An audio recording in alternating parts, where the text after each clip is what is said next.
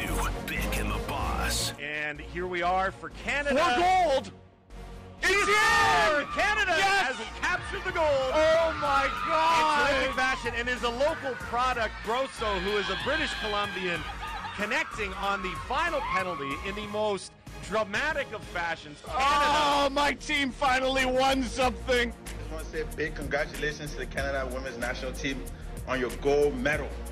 Olympic champion. Yes, sir. Sportsnet 650.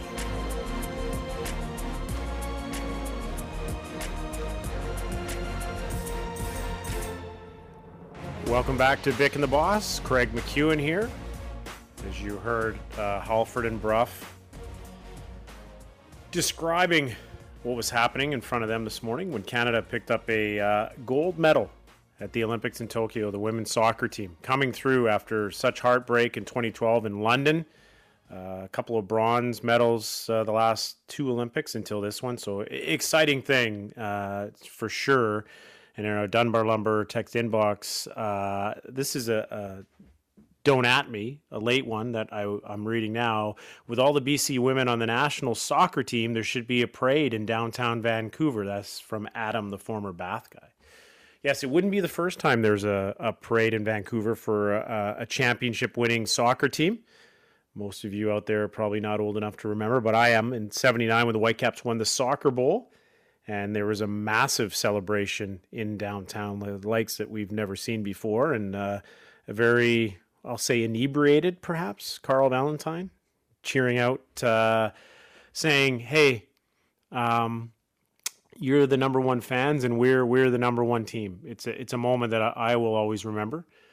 Shouts to my babysitter, Jane Butterfield, for taking me that day down there as a young lad growing up in Vancouver and loving soccer. Peter Shad is a young lad who grew up in this area as well, loving soccer as well. Do you remember '79, Pete? Like, were you old enough then, or no? Like, yeah. Are you kidding? I was downtown. In fact, Yeah. I was in I'll take you back now. The Villa Pub in the old Sheraton Villa Hotel, which my dad managed. I was there for the Cosmos semifinal and mini game shootout, and I was whisked down there into the pub as the winning shootout goal was scored. And all I remember were a whole bunch of very big tattooed arms going up in the sky in front of a really bad old big screen TV and beer flying everywhere. And my dad whisked me out again as quickly as I came in. And then we were downtown as all the cars were parading around, honking their horns with the flags out the window. So, yeah, of course. I mean, I'm a 10-year-old at this stage who's only just been introduced to the glory that is live sports. My family wasn't really big on sports, but we ended up starting to go to the Canucks in '79. Then the Whitecaps won, and I was absolutely hooked from that point. Yeah, and I can remember running around the streets of the North Shore in West Vancouver with a flag and banging pots and pans after all that stuff. And the Cosmos one, I remember thinking when Phil Parks was jumping around, I thought, oh, they're going to count it. They always cheat for the Cosmos. But Trevor Weimark, I thought about getting a perm, Pete, back in the day to pay homage to the great Trevor Weimark, who bagged a couple against the Rowdies. But I didn't go that far. I did not go that far. Well, you were 20 then, so I mean that was banging pots and pans a little odd, but there you go. Nice. And this in the Dunbar Lumber text inbox 650. Shout out to Peter Shad. Back in the mid-'90s, he would play the Friday song, Good Times, Emily in the Valley, giving you a thumbs up, a hockey stick, and I think a pint here as the emojis in the Dunbar Lumber. That goes back to my country music days in Victoria, which is absolutely crazy, so I appreciate that. Nice. What do you appreciate about today? I mean, monumental victory for a women's program that has been, top drawer for a long time, knocked on the door, never quite got over the hump, but finally they taste the victory of a gold medal match. Your opinions, your thoughts, your emotions, and all of that. Well, I'm not surprised given what a wonderful person named Jasmine Mander, who you may recognize, another of the many people that have sort of grown up in British Columbia, a very good player in her time, then transitioned into coaching, has gone through all the levels, and she was there, along with a couple of other British Columbians, Michael Norris and Adam Day, as part of Bev Priestman's staff. After the She Believes Cup, I had her on my podcast, quick plug, Cones and Pennies podcast, brought to you by BC Soccer. And she basically outlined what was happening there and how incredibly impressed she was with what she was seeing and experiencing from this new leader, Bev Priestman, who I describe as sort of like a human can of Red Bull, effervescence, energy, positivity, all the mindset stuff that you need to have to be prepared for this. And the irony is, in that tournament, the Americans got away with an egregious handball in the game against Canada. And lo and behold, here we are in the Olympics, and in the semifinal, the Americans, with a little bit of help from VAR, penalty given, Jessie Fleming sticks it away. Of course, we wouldn't be talking about what we're talking today without that. So Jasmine already back then said that she had a really good feeling about this group. But this win today validates all the work, all the preparation, all the belief. Think about how much goes into this. I mean, the delegation, I'm going to throw some other BC people's names out here, because the medical sports science people, Mallory White, Sarah Smith, and Zach Kalthoff, and Melissa Tancredi, okay, who also was there but not quite at the top level of the podium as the physio. Think about what they had to do in this searing heat and humidity with such a short turnaround time between games to prepare these players mentally, physically, emotionally, all of it. I mean, they had 2 extra time and penalty games on either side of the American game. And when they're down 1-0 and you're thinking, oh boy, this is a big ask now to come from 1-0 down in the 34th minute against Sweden, a very good side. And by golly, they did it. And what it speaks to is the incredible mental resoluteness of this group. And that is really important, because that's the difference maker. And even in the penalty shootout, CMAC, how many times did you look and go, well, that's it, it's done. They're not coming back from this now. And they still, like Stephanie Labe, she's the penalty whisperer. How she managed to keep positive and smiling and loose, and then ultimately made the big save in round 6 that allowed for Julia Grosso to step up. Oh, I mean, the whole thing is incredible.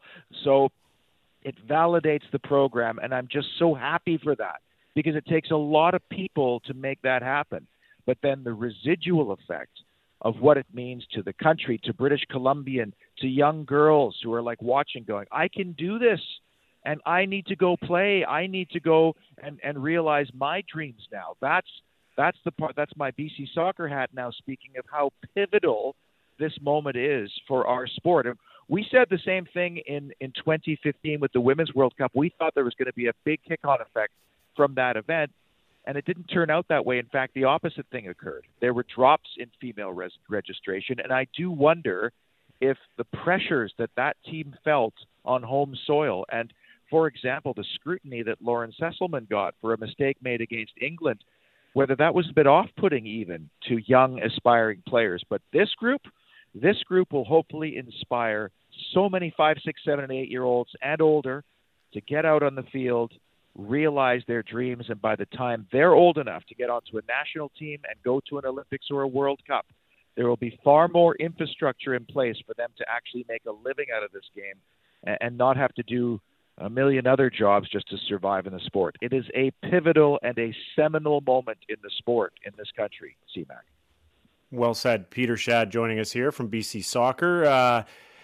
Let's talk a little bit more about the team itself. And, Jessie Fleming, outstanding. One of those ones that I'm sure watched 2012 and said, I want to get there. I want to be there. I want to be there. But you mentioned Labe and her tournament, and talking to our good buddy Paul Dolan today, Pete, and obviously he's part of the goalie union, but he felt that she was the MVP for Canada in this tournament. So I throw it to you, those ones that stood out more than others. There were some great performances on the back and, up front and all that. But in my opinion, I for once agree with Dolly. I think Labe was a real difference maker. Yeah, I would have put it, there are a lot of candidates, which is a great situation and probably another reason why they finally leapt over that final hurdle. But the clutch performances throughout the tournament, in the penalty shootout, saving a penalty in normal time in this tournament too, which was also pivotal. Yes, and she's not the tallest goalkeeper in the world. And look at who was at the other end. You know, you've got a legendary goalkeeper now in the making. And she was still so calm in goal, which was remarkable. How about the scramble at the end too, as extra time is waning, and it was all hands on deck.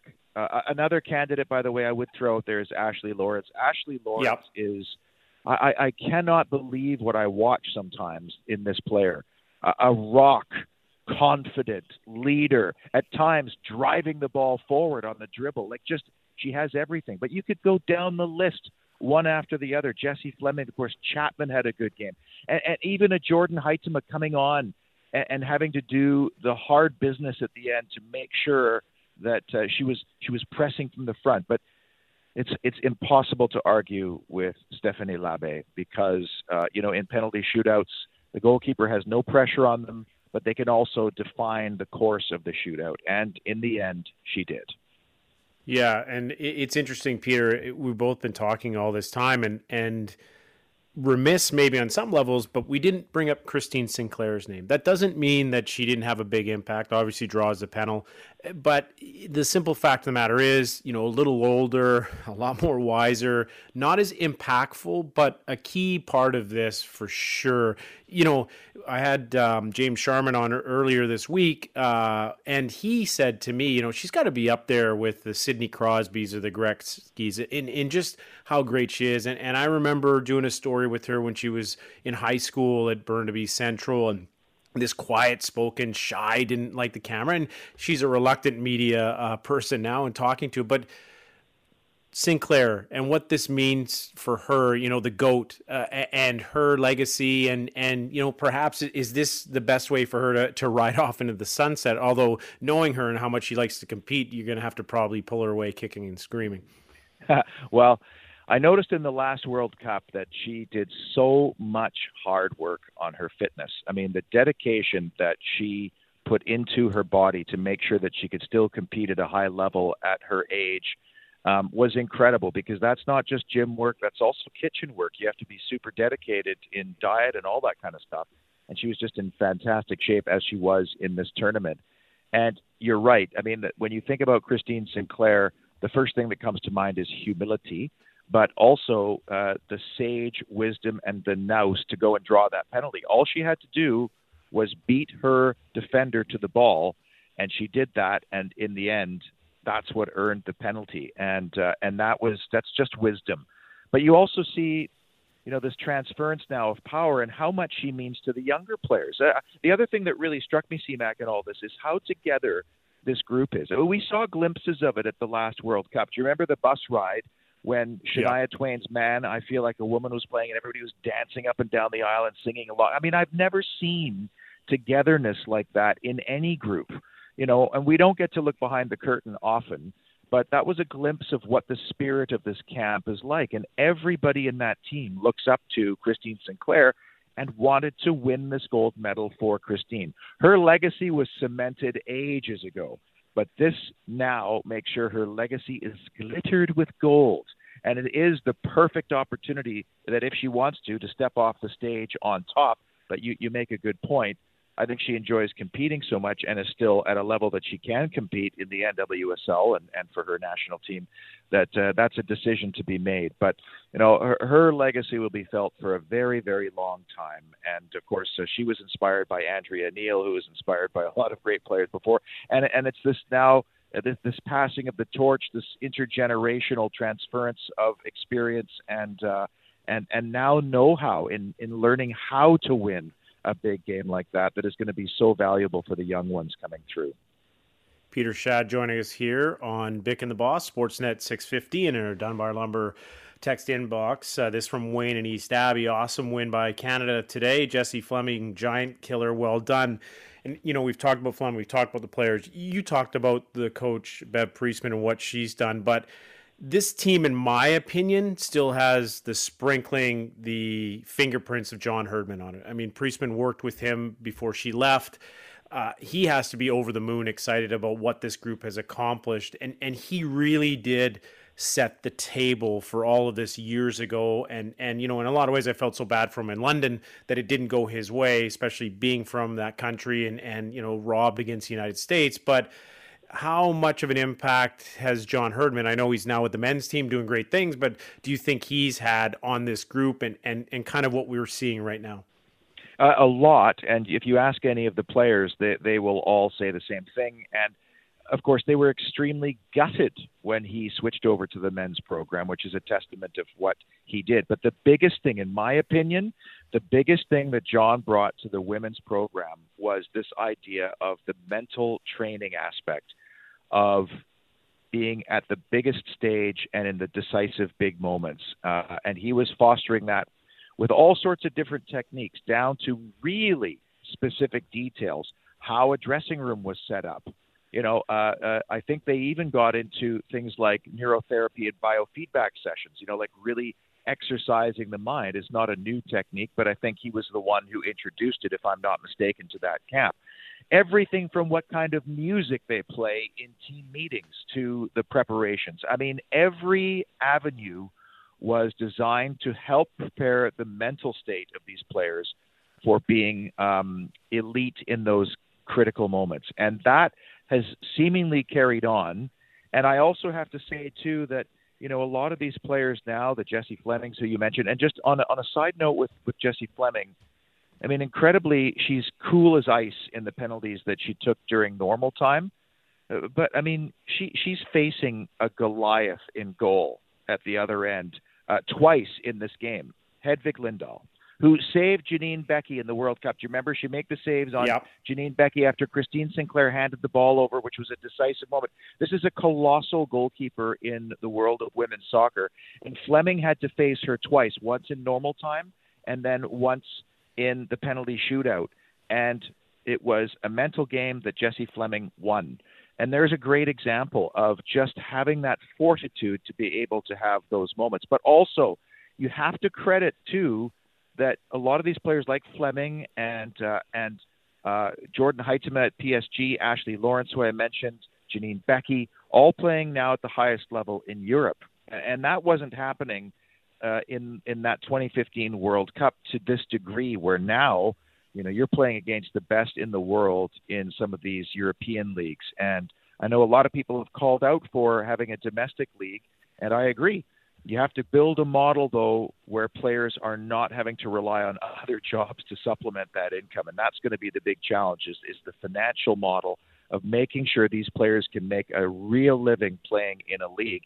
And I applaud the players who are going overseas and not only having a footballing adventure, but a cultural adventure that is going to shape their lives. Many of them have college diplomas that they could use after their football careers are over. But I think that has had a big impact on this team as well, the level of play that they're playing in those European leagues. Dunbar Lumber text inbox 650. You'll like to hear this one, Pete. So happy for Christine Sinclair. We are proud of the role BC Soccer Associations have had in relation to this gold medal that our women's team has won for all of us in Canada. Thank you, BC Soccer! ! Thank you, Canada Soccer. Go BC, go Canada. Best Summer Olympics yet. Yeah, everyone at BC Soccer, and you guys do a fantastic job. And, it should also be mentioned that Carlos Grosso has a pretty famous daughter right now. And he's a part of your organization as well, I believe, as a VP. That this must feel really good internally. It's like a victory won in Tokyo, but a victory that feels won here in British Columbia as well.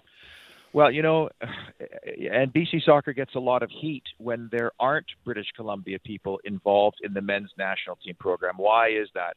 And a lot of times I always say, well, there's some really good things happening in other provinces that have a lot more people as well. It's not always what we're not doing, but you have to also give credit to our colleagues, and they are our colleagues. We're all member organizations of Canada Soccer, and we support the other provinces and want them to do equally well.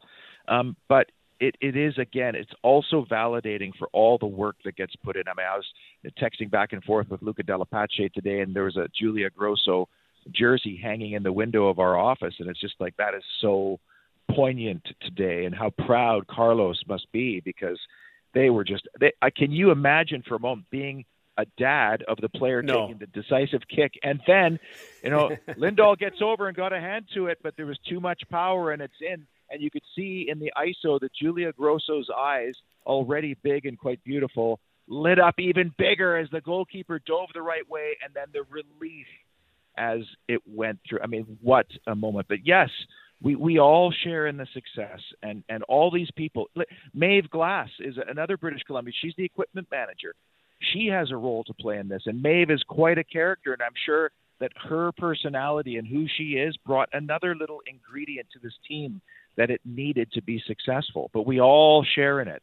It's not just BC Soccer. It's not just the BC SPL. It's not just the provincial program. It's the parents who take their kids to games. It's the people who go and supply equipment. It's it's not down to one organization or one group. We're happy and so happy for it, but our job is to keep growing it, keep building it.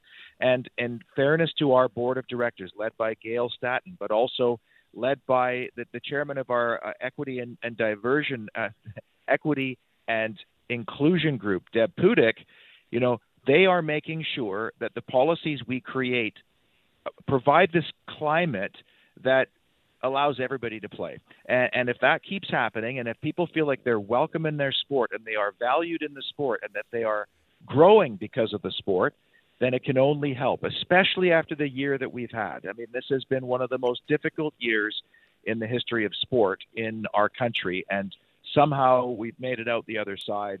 And let's just hope it keeps growing, because we really need it now. We really need the community of sport to rebuild and heal from what's happened over the last 18 months. Yeah, and a victory like this, Peter, is something that ignites a nation. It brings people together, and so happy for this. One more from our Dunbar Lumber text inbox, 650. Tell Pete hi from Keith Duggan. We went to elementary school together. Well, Keith and I would have grown up just up the street from the old Dunbar Lumber, right on the foot of Dunbar Street, which we would have seen all the time. And so it's like coming full circle sometimes. And I seem to recall both Keith and Jamie both had a little bit of nous on the football pitch. I remember those were glorious days back then when, the Dunbar area was so rich with football. It was all families, and it was all European immigrants that brought the love and the culture of the game into the west side of Vancouver and also the east side and the North Shore. And times have really changed, and demographics have really changed. And that has also changed a little bit in the makeup of soccer and sports in our province. But a game like this today and a result like this today, again, it transcends culture. It makes everybody proud. And let's hope it does now kick on this new wave of youngsters, encourage them to play and get out from behind the screen and get onto a field and deal with actual live people and play the sport, because that ultimately is going to keep generating great players. Hear, hear. Well said, Peter. Fantastic catching up with you, talking with you today, celebrating with you today. It's not as good as the Villa Pub, perhaps, back in those 79 Whitecaps times. But, yeah, who knows? Maybe there will be a parade, and I'll be there. I'm sure you will be cheering on these young women and some older women now, and Christine Sinclair, that just did a fantastic job here and brought this country home a gold medal. And I will say without any hesitancy that this will also inspire the men who have a lot of connections to the players that are here on this team who are gold medalists today. They're heading into a grueling 14-game odyssey in CONCACAF for the World Cup 2022 in Qatar in a year from December. And that starts already in the fall. And if you don't think that this will also inspire them, you're kidding yourself, because they want to be able to match some sort of glory. And getting to the World Cup would be a fantastic start. Yes, and we'll talk more of it down the road. Peter, fantastic stuff. Enjoy the rest of your day. Peter Shad from BC Soccer joining us here on Bick and the Boss. And yeah, he mentioned the men's side as we came into this segment. Alphonso Davies, that was the voice you heard, congratulating the Canadian women on winning that gold medal, and hopefully bigger and better things to come as well for the Canadian men in that World Cup qualifying. Still a little bit more to come here on Bick and the Boss. We've got the $1 Million Man, Scott Brown, and Stat Me Up. Plus, we will head to Regina to check in on what's going on with the BC Lions as they open up their CFL season this evening at Mosaic Field. That and maybe a tad more when we return here on your home of the Canucks, Sportsnet 650. You're listening to Bick and the Boss on Sportsnet 650. Our final show of the week hits the home stretch here on Bick and the Boss. Craig McEwen with no Bick. Bick taking a little well-deserved rest this week, but he'll be back on Monday on the station, but not on Bick and the Boss. He'll be hanging with Karen Sermon on Rintoul and Sermon. And I don't think anyone takes more time off than Scott Rintoul. I'll have to talk to him about that. Great conversation there with Peter Shad from BC Soccer, talking about Canada's victory at the Olympic Women's Soccer Tournament. A thrilling win in the shootout, and you know, the ups and downs in watching that and seeing Sweden have a couple of opportunities to put it away.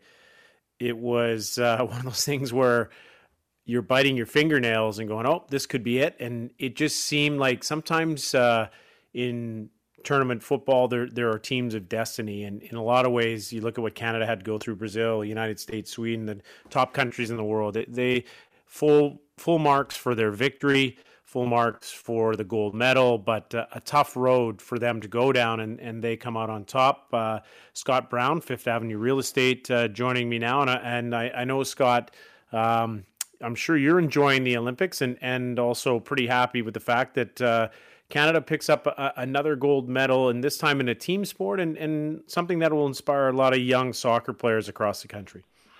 There's a woman who works with us, Melanie Themen, who's the director of sales.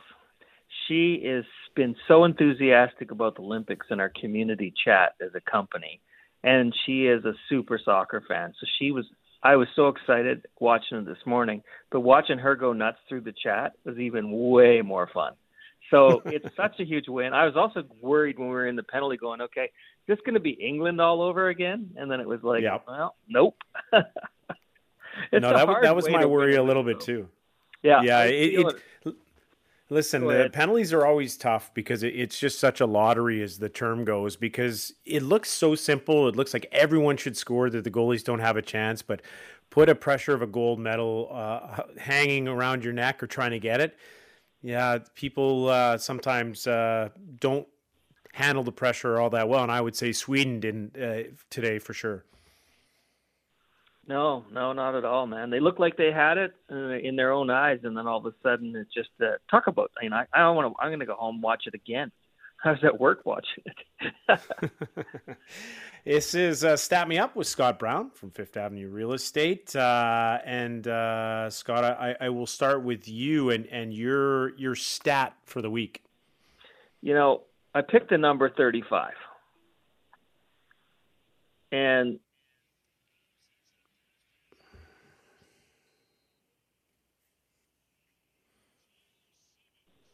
so yesterday, I was pretty geeked up about something else, but the Olympics has been, and I'm a softball guy too, so watching that, you know, and the time zone certainly hasn't made the Olympics easy. I remember when I worked in Asia, and I'd have to do math to call home going, okay, plus 12 minus this, to figure out, you know, that 7 at night I could call my family at, you know, noon, right? It's just weird math.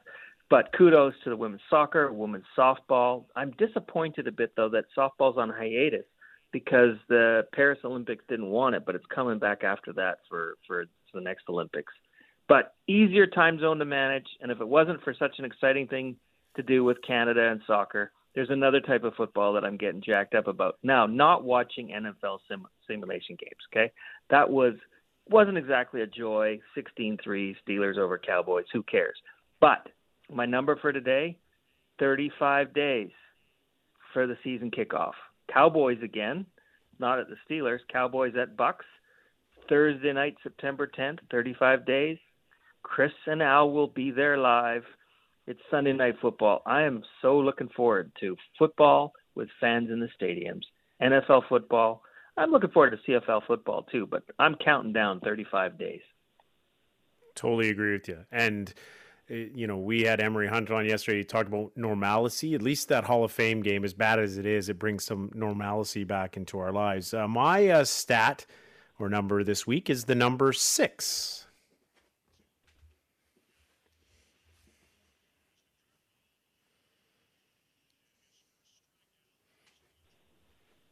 Yes, that's Barrios striking out someone at the Rogers Center. And listen, Scott, since returning home, the Jays have played really well there. They've had 6 different starting pitchers make their Rogers Center debut, and they have combined to go 5-0 with a 1.45 ERA, 32 strikeouts, and 7 walks. So Jays returning to Canada has been big, and Ben Wagner told us just having fans cheering for you, like when they're playing in Buffalo, they're playing the Yankees, maybe there's more Yankee fans there than there would be Jays fans. So having that home faithful cheering you on is really impactful for Toronto's baseball team.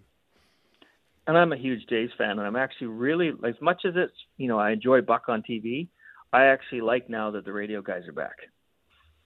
Yeah, I agree. Yeah, it's a lot more fun. And then 7 out of 8 is starting to remind me a little bit of that streak they went on a couple years ago where they got Price at the deadline. Donaldson was hot, and they had an amazing August, I remember. And then all of a sudden now we're in the playoffs, right? And so I don't know if we're there yet, but it's sure been a lot of fun to watch. I'm tuned into it every day on my phone watching it. And they look like they're having a lot of fun together too, which is fun. Yeah, they do. The jacket they give with a home run, welcome to the neighborhood, cool. All that sort of stuff. Yeah, very good. What's your real estate number this week, buddy? Well, you know what? We're supposed to see seasonality in July and August, and as much as everybody's saying, oh, it must be slowing down because it wasn't as many sales in June, look, folks, it always slows down. But in July, 5,332 homes sold in all of Metro Vancouver. That's still a big number. And what I track it against is against the 10-year average. So it wasn't record-setting, but it's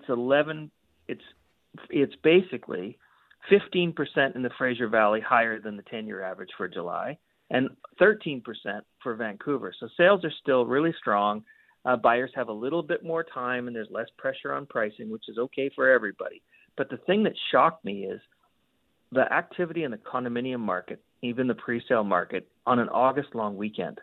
One project, eastleyliving.ca, sold 60 homes on an August-long weekend. Nobody ever tries to start sales on an August-long weekend. So there's still such demand, and it's all along that SkyTrain corridor right now. From the 60th, the SkyTrain corridor that's coming, from 160th, in Fraser Highway, right to Langley City is completely being, it's on fire with first-time buyers and investors going, okay, it's coming. The government announced the feds are funding it, and that corridor is something to watch because to see that kind of sales in August, the only explanation for that is the SkyTrain announcement.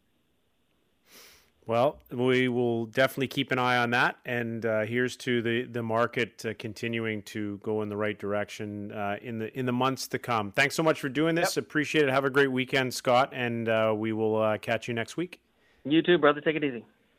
Excellent. Scott Brown joining us. Stat Me Up from Fifth Avenue Real Estate. Interesting stats there from a number of different perspectives, real estate and also sports. And this in the Dunbar Lumber text inbox, as Scott was saying, hey, with Canada today, he was thinking, hopefully it wasn't going to be England again. Sean from Waterloo, 650. Technically, it was England again. It was just that Sweden played the role of England. England took the early lead. Canada came back in the second half. Then Canada/Italy won in penalties.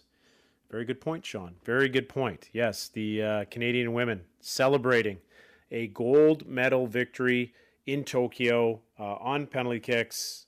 Julia Grosso, local product, scores the winning goal. And nice to see the celebration and all the hard work put into that program to, get to where they are right now and to figure out that, hey, we can win another color outside of bronze. Tonight in Regina, the BC Lions kick off their season, and it's been a long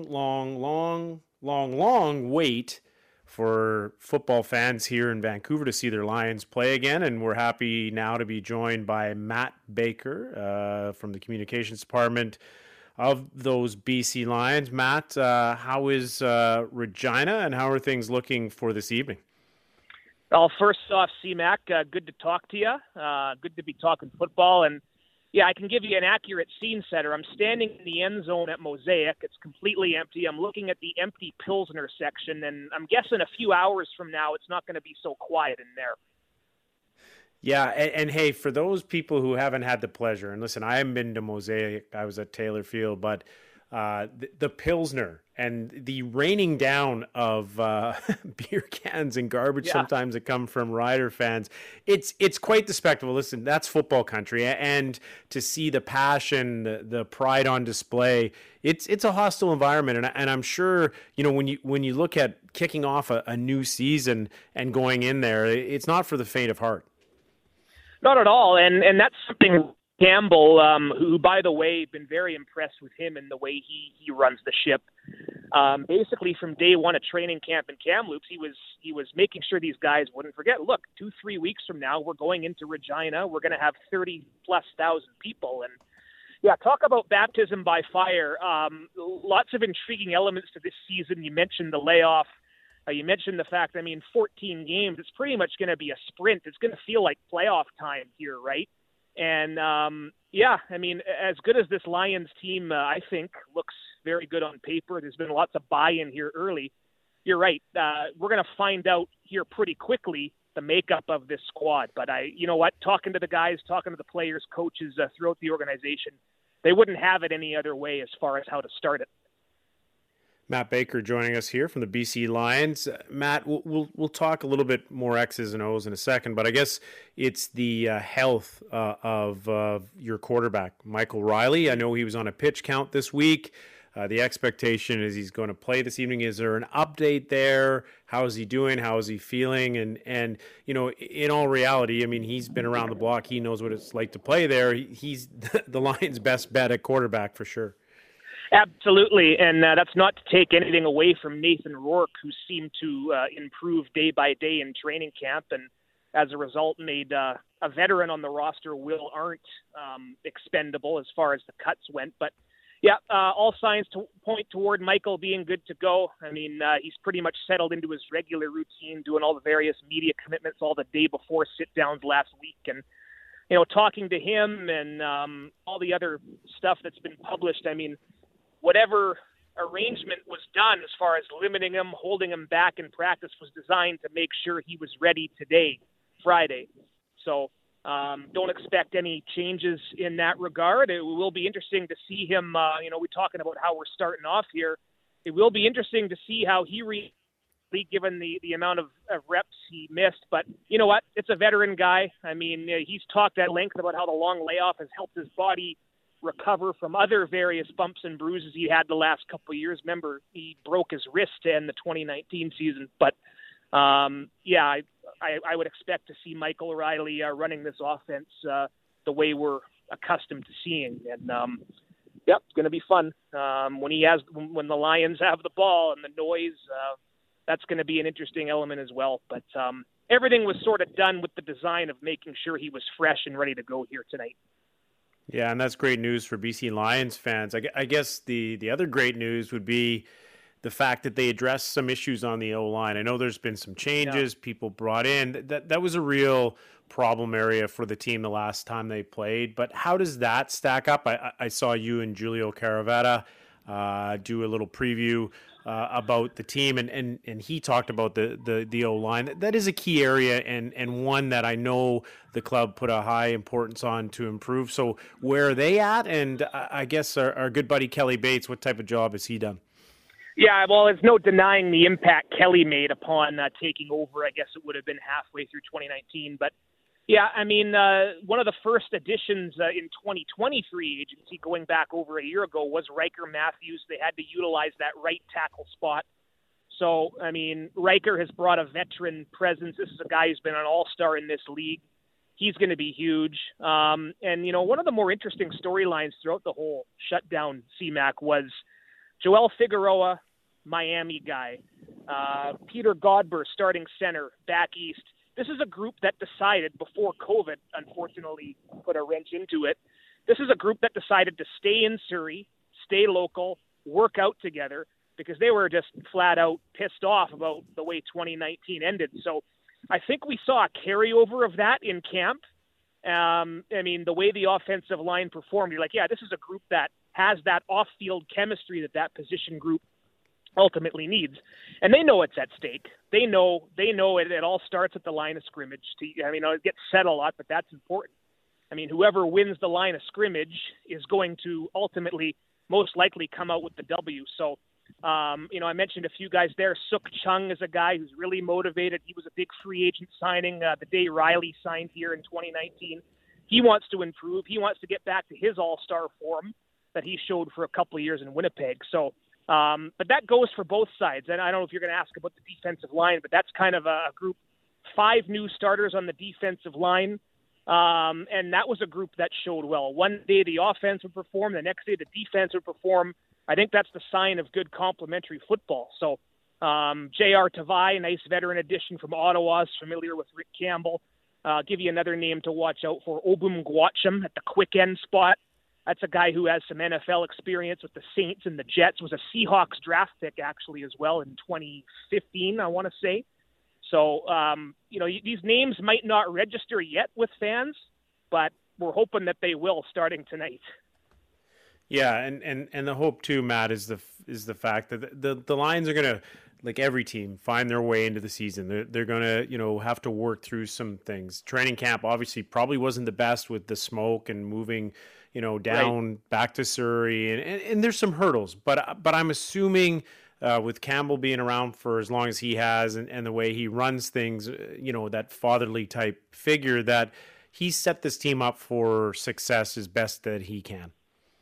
Yeah, and then he may just be making his debut finally tonight, but that's another guy who has been living full-time in Vancouver pretty much since January of 2020, so he's gotten to know the community. He knows how desperate the fans in the market are for a winner, for an improved team. And and he has experience turning teams around. Was a Grey Cup champion in year 3 with the Ottawa Red Blacks. So this is a head coach who's won at this level, and obviously he's looking to do what he did with the Red Blacks. So yeah, this entire coaching staff, CMAC, guys, there's a familiarity with a couple of them. I mean, some carryover, that's what it's like. It's who you know. And there's a couple holdovers that Rick had with the Red Blacks that he brought over. So, yeah, again, been quite impressed with how he sort of goes about his business. He runs a tight ship, but kind of in a calm way. So that's just another thing we're finally excited to see here in a few hours' time. Yeah, and final few minutes here with Matt Baker from the BC Lions. How tough has this wait been for the football team, for you, the organization? I mean, it's so difficult, this pandemic, to navigate for the best of all of us at the best of times, but it must have been excruciating to just wait and wonder and want to keep playing football. So I guess, how tough has it been, and how much does this night excite the entire organization? Well, it's turning the page, right? I mean, the layoff was one thing, but you look at all the stuff that happened. Owner David Braley passing away, GM Ed Hervey left, and a lot of it's kind of just one thing after another, gut punch after gut punch. And the layoff was bad in itself, and it's funny. We're almost approaching, I think, the 1 year mark of 2020 being shut down. I think that was August 17th. So definitely a lot of reflection right now. And like I said, I'm standing here at Mosaic in the end zone, just trying to soak it all in before my work really picks up for the night. And because, you're in this same boat, CMAC, you're still a fan, right? I mean, yeah. Whenever you step inside a venue, even though it's a business environment for you, you kind of just have to sit back and kind of soak it all in. And I can't tell you what's going to be going through our minds when the fans roll in here and they sing the national anthem and finally get the ball on the tee. Well, enjoy. Really appreciate you doing this, Matt. Yeah. Have fun tonight. Let's hope for a Lions victory, and at the very least, watch out for those flying Pilsners. Yeah, I forgot my helmet. I knew I forgot one thing. It's been a while since we had to pack for one of these trips, but may have to duck behind the equipment guys or something. But yeah, anytime. Always glad to be talking football. You can find me anytime, and yeah, great to be back. Thanks, Matt. Really appreciate it. Matt Baker from the BC Lions joining us here on Bick and the Boss as the Leos open up their season tonight in Regina, Mosaic Stadium. Not a better CFL city than Regina. They're just all in. It's very reminiscent of going to an NFL game with the tailgating, the fans just green painted faces, jerseys, hats, you name it. And there's no more passionate football people than those in Saskatchewan, and truly a team that is loved by the entire province, and we'll have to see how the Lions are going to do. Listen, the expectations for this football team, I would say, are low. They did not have a great year before the stop of the pandemic, and in reality, you look at it and go, hey, a lot of new faces, lots to work with. But the one thing about the CFL, and we used to joke about this back in the sports page days, is that all it takes is kind of 3 weeks in November. And this year, that's going to spill into December. But if you can make the playoffs, find a way in a very tough West Division to get there, that you have a shot at winning the Grey Cup, because it's the one sport, and some people knock it for this. I tend to think of it that there's some parity and some opportunity, but you just have to get in to win. And the Lions have won with a sub 500 record before, and the Lions have done some great things once they get to the playoffs. So hopefully the turnaround for them here is coming very soon. Our time is up here this week on Bick and the Boss. It's time to turn things over to the People's Show with Dan and Sat. Randeep, like Bick, is off this week, but they have some very intriguing, interesting guests coming up. Claire Rustad, former national team women's soccer player, joining them. Adnan Virk, Josh Clipperton, and Dave Pagnotta. Also here to talk hockey and no doubt discuss the Darnell Nurse move and maybe what that means for Quinn Hughes and his contract negotiations. Hope you all enjoyed your week. Hope you all have a very safe weekend, and we'll catch you again on Monday here on Bick and the Boss on the home of the Canucks, Sportsnet 650.